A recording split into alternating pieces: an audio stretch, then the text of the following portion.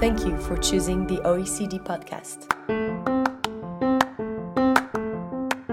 Hello, I'm Kate Lancaster, and I'm here with Erik Brynjolfsson, professor at the MIT Sloan School, director of the MIT Initiative on the Digital Economy, and research associate at the National Bureau of Economic Research in the United States. He is the author or co-author of numerous publications, including the best-selling The Second Machine Age: Work, Progress, and Prosperity in a Time of Brilliant Technologies. Hello, Erik, and thank you for being here with us today. My pleasure, Kate. So it's been 4 years since The Second Machine Age came out. What's changed? Well, a lot has changed. And I think if I were to summarize into two big categories, I don't think we were ambitious or optimistic enough about some of the changes in the technology.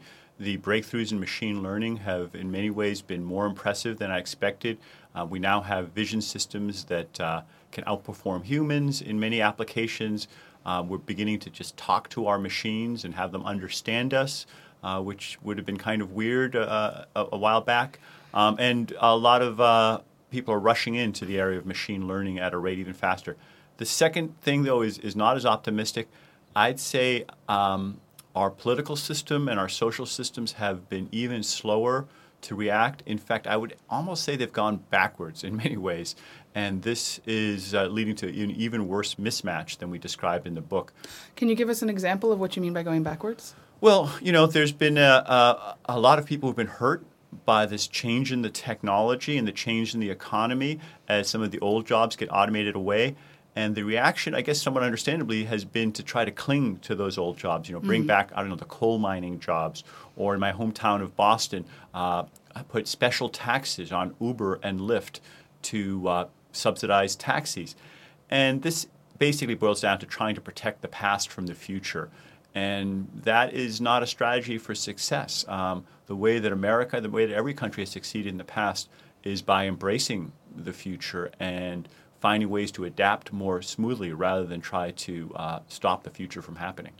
Well, you ended the Second Machine Age with a terrific set of policy recommendations, where we might go, how to make this work for everyone, how to, as progress moves forward, we all move with it. Right. Do you think in the 4 years we've inched closer to some of those policy recommendations?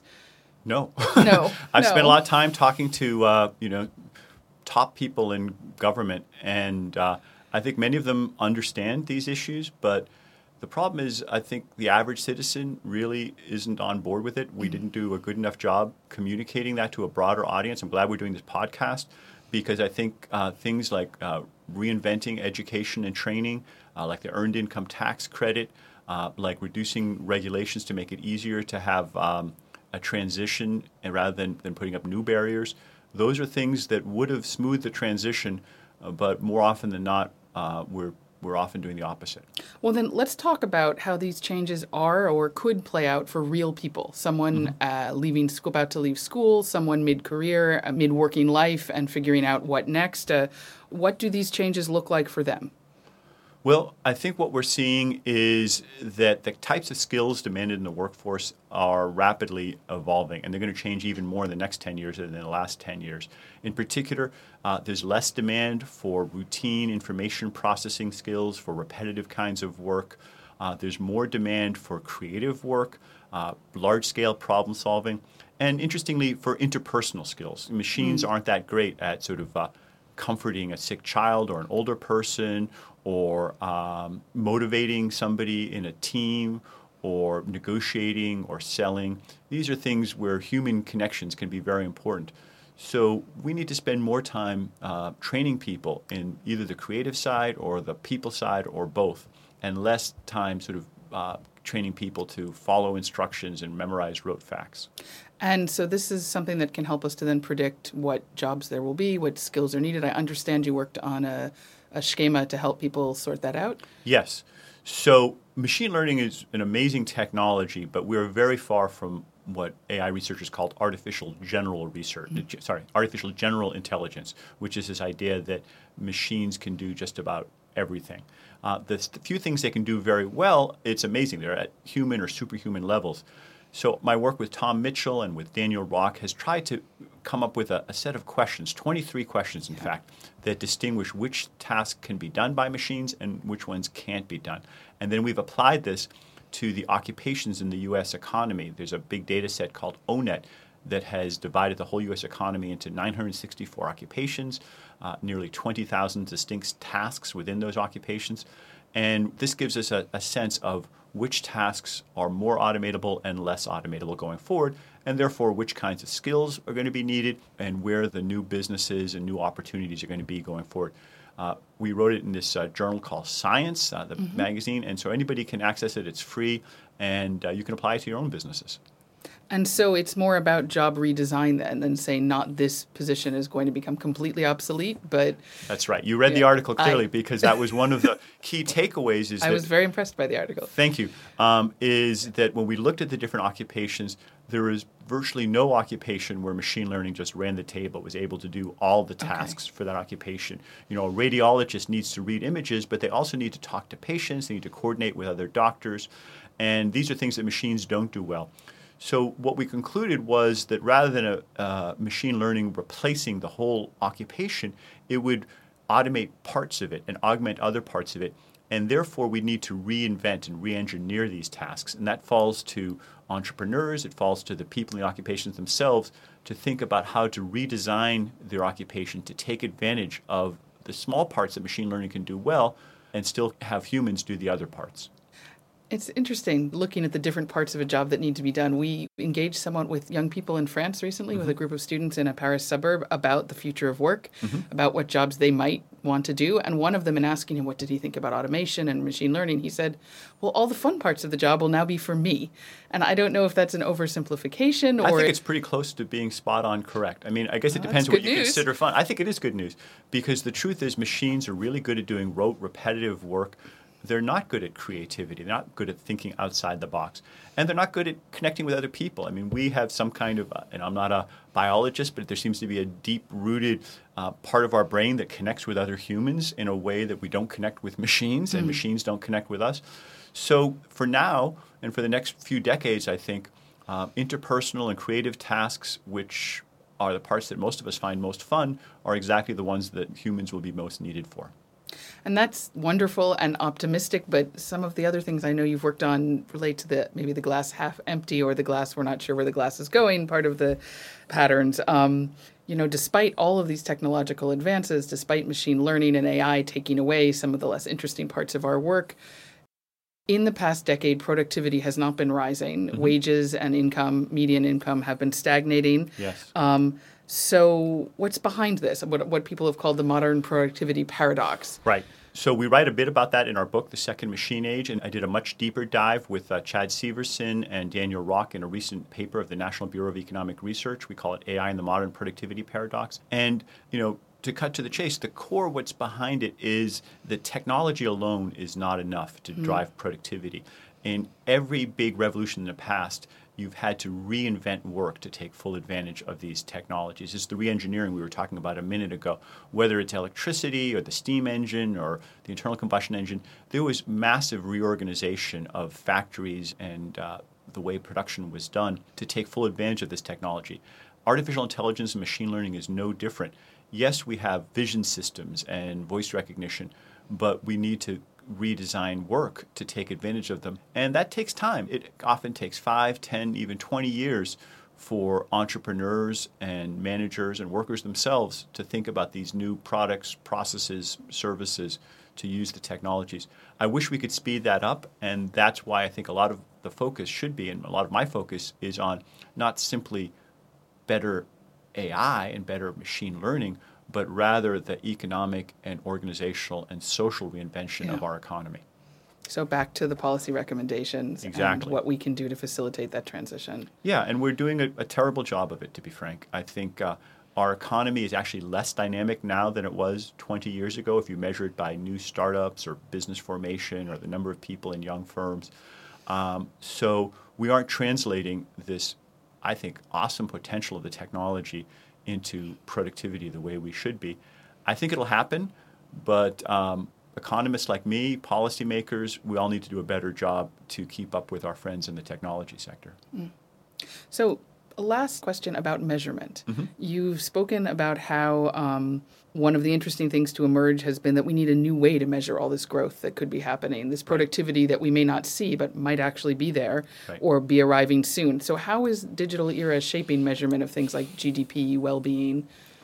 Well, GDP was an amazing invention, one of the great inventions of the 20th century, but it was really designed for an industrial era economy. And in the work I've been doing with Avi Gananameni and Felix Eggers and others, we have shown that GDP doesn't really measure the well-being of an economy. It counts the number of things produced, but we don't necessarily get value based on things just being produced. I mean, to take an example, Wikipedia is available for free, and it replaced Encyclopedia Britannica by and large. Britannica was expensive. It added to GDP because GDP is based on things that you have to buy and pay for. Wikipedia is free, so it doesn't add to GDP. GDP went down when Wikipedia was introduced, but welfare went up. We're all better off because we have 20 times as many articles available on Wikipedia and much more real-time information.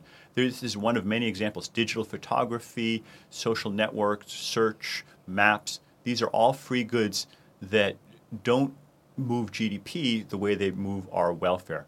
So in order to measure it better, we have a new approach based on what we call massive online choice experiments that seeks to assess exactly how much people value each of these goods, even if they don't have to pay for them. Once we incorporate this method more broadly, I think we'll have a much better indication of where the real value is coming in the economy.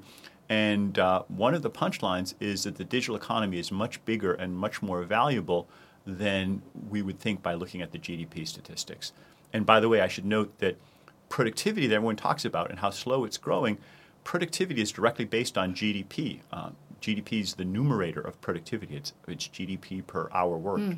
And so if we mismeasure GDP, guess what? We're mismeasuring productivity as well.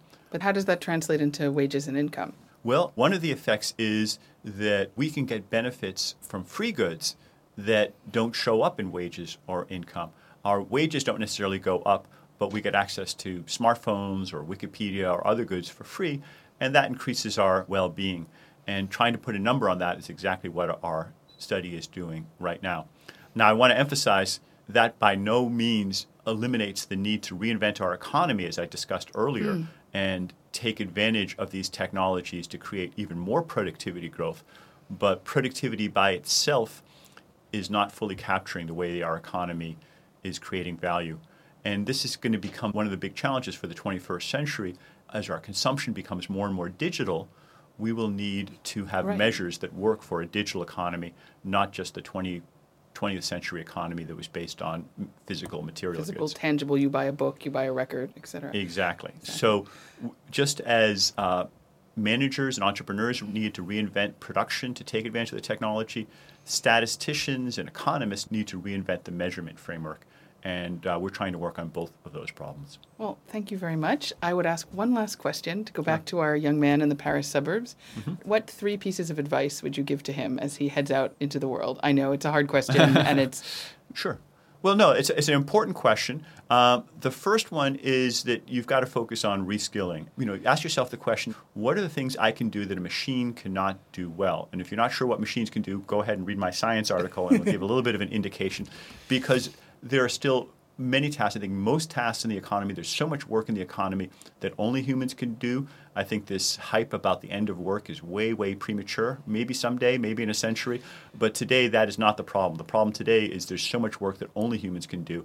And ask yourself, what are my unique human skills? And every person has many such skills. And I would imagine be prepared to continually reassess that as technology keeps leaping forward. Yeah, absolutely. It's evolving, so we will update our article from time to time, but it's meant to be somewhat forward-looking, so hopefully it'll last for a number of years. Secondly, I think that we often have winner-take-all markets, more and more than the past, because of digitization. And in those kinds of markets, it really pays to try to be the best in something rather than to be the 8th best or the 12th best or, above average. And so think about what are some things that you are really passionate about and that you really want to be world-class in. Even if it seems like a small niche area, if you're good enough, you can reach a global audience in a way you couldn't before. And there are so many people who are contributing value to the world today by really diving deep into one particular narrow area. And the last piece of advice, which is you need to constantly reassess and rethink and keep up with the latest technologies so you have an understanding of how these things change. The era where you could go to school for 10 or 20 years and then be for the next 50 years just work at the same job, that era is gone. We're in an era of continuous learning, continuous education. For most of us, I think that's an exciting, fun world. It can be disruptive and it can be unsettling, but if you have an attitude of embracing the future rather than trying to freeze into the past, then you're going to be a winner in this new economy. Well, thank you so much for taking the time to speak to us today. Many thanks to our audience for listening. To find out more about the OECD and our work, visit www.oecd.org. To find links to the works mentioned in this podcast, please go to our bio. And, as always, if you've enjoyed this podcast, please like, follow, and share in all the usual places. You've been listening to OECD Podcasts.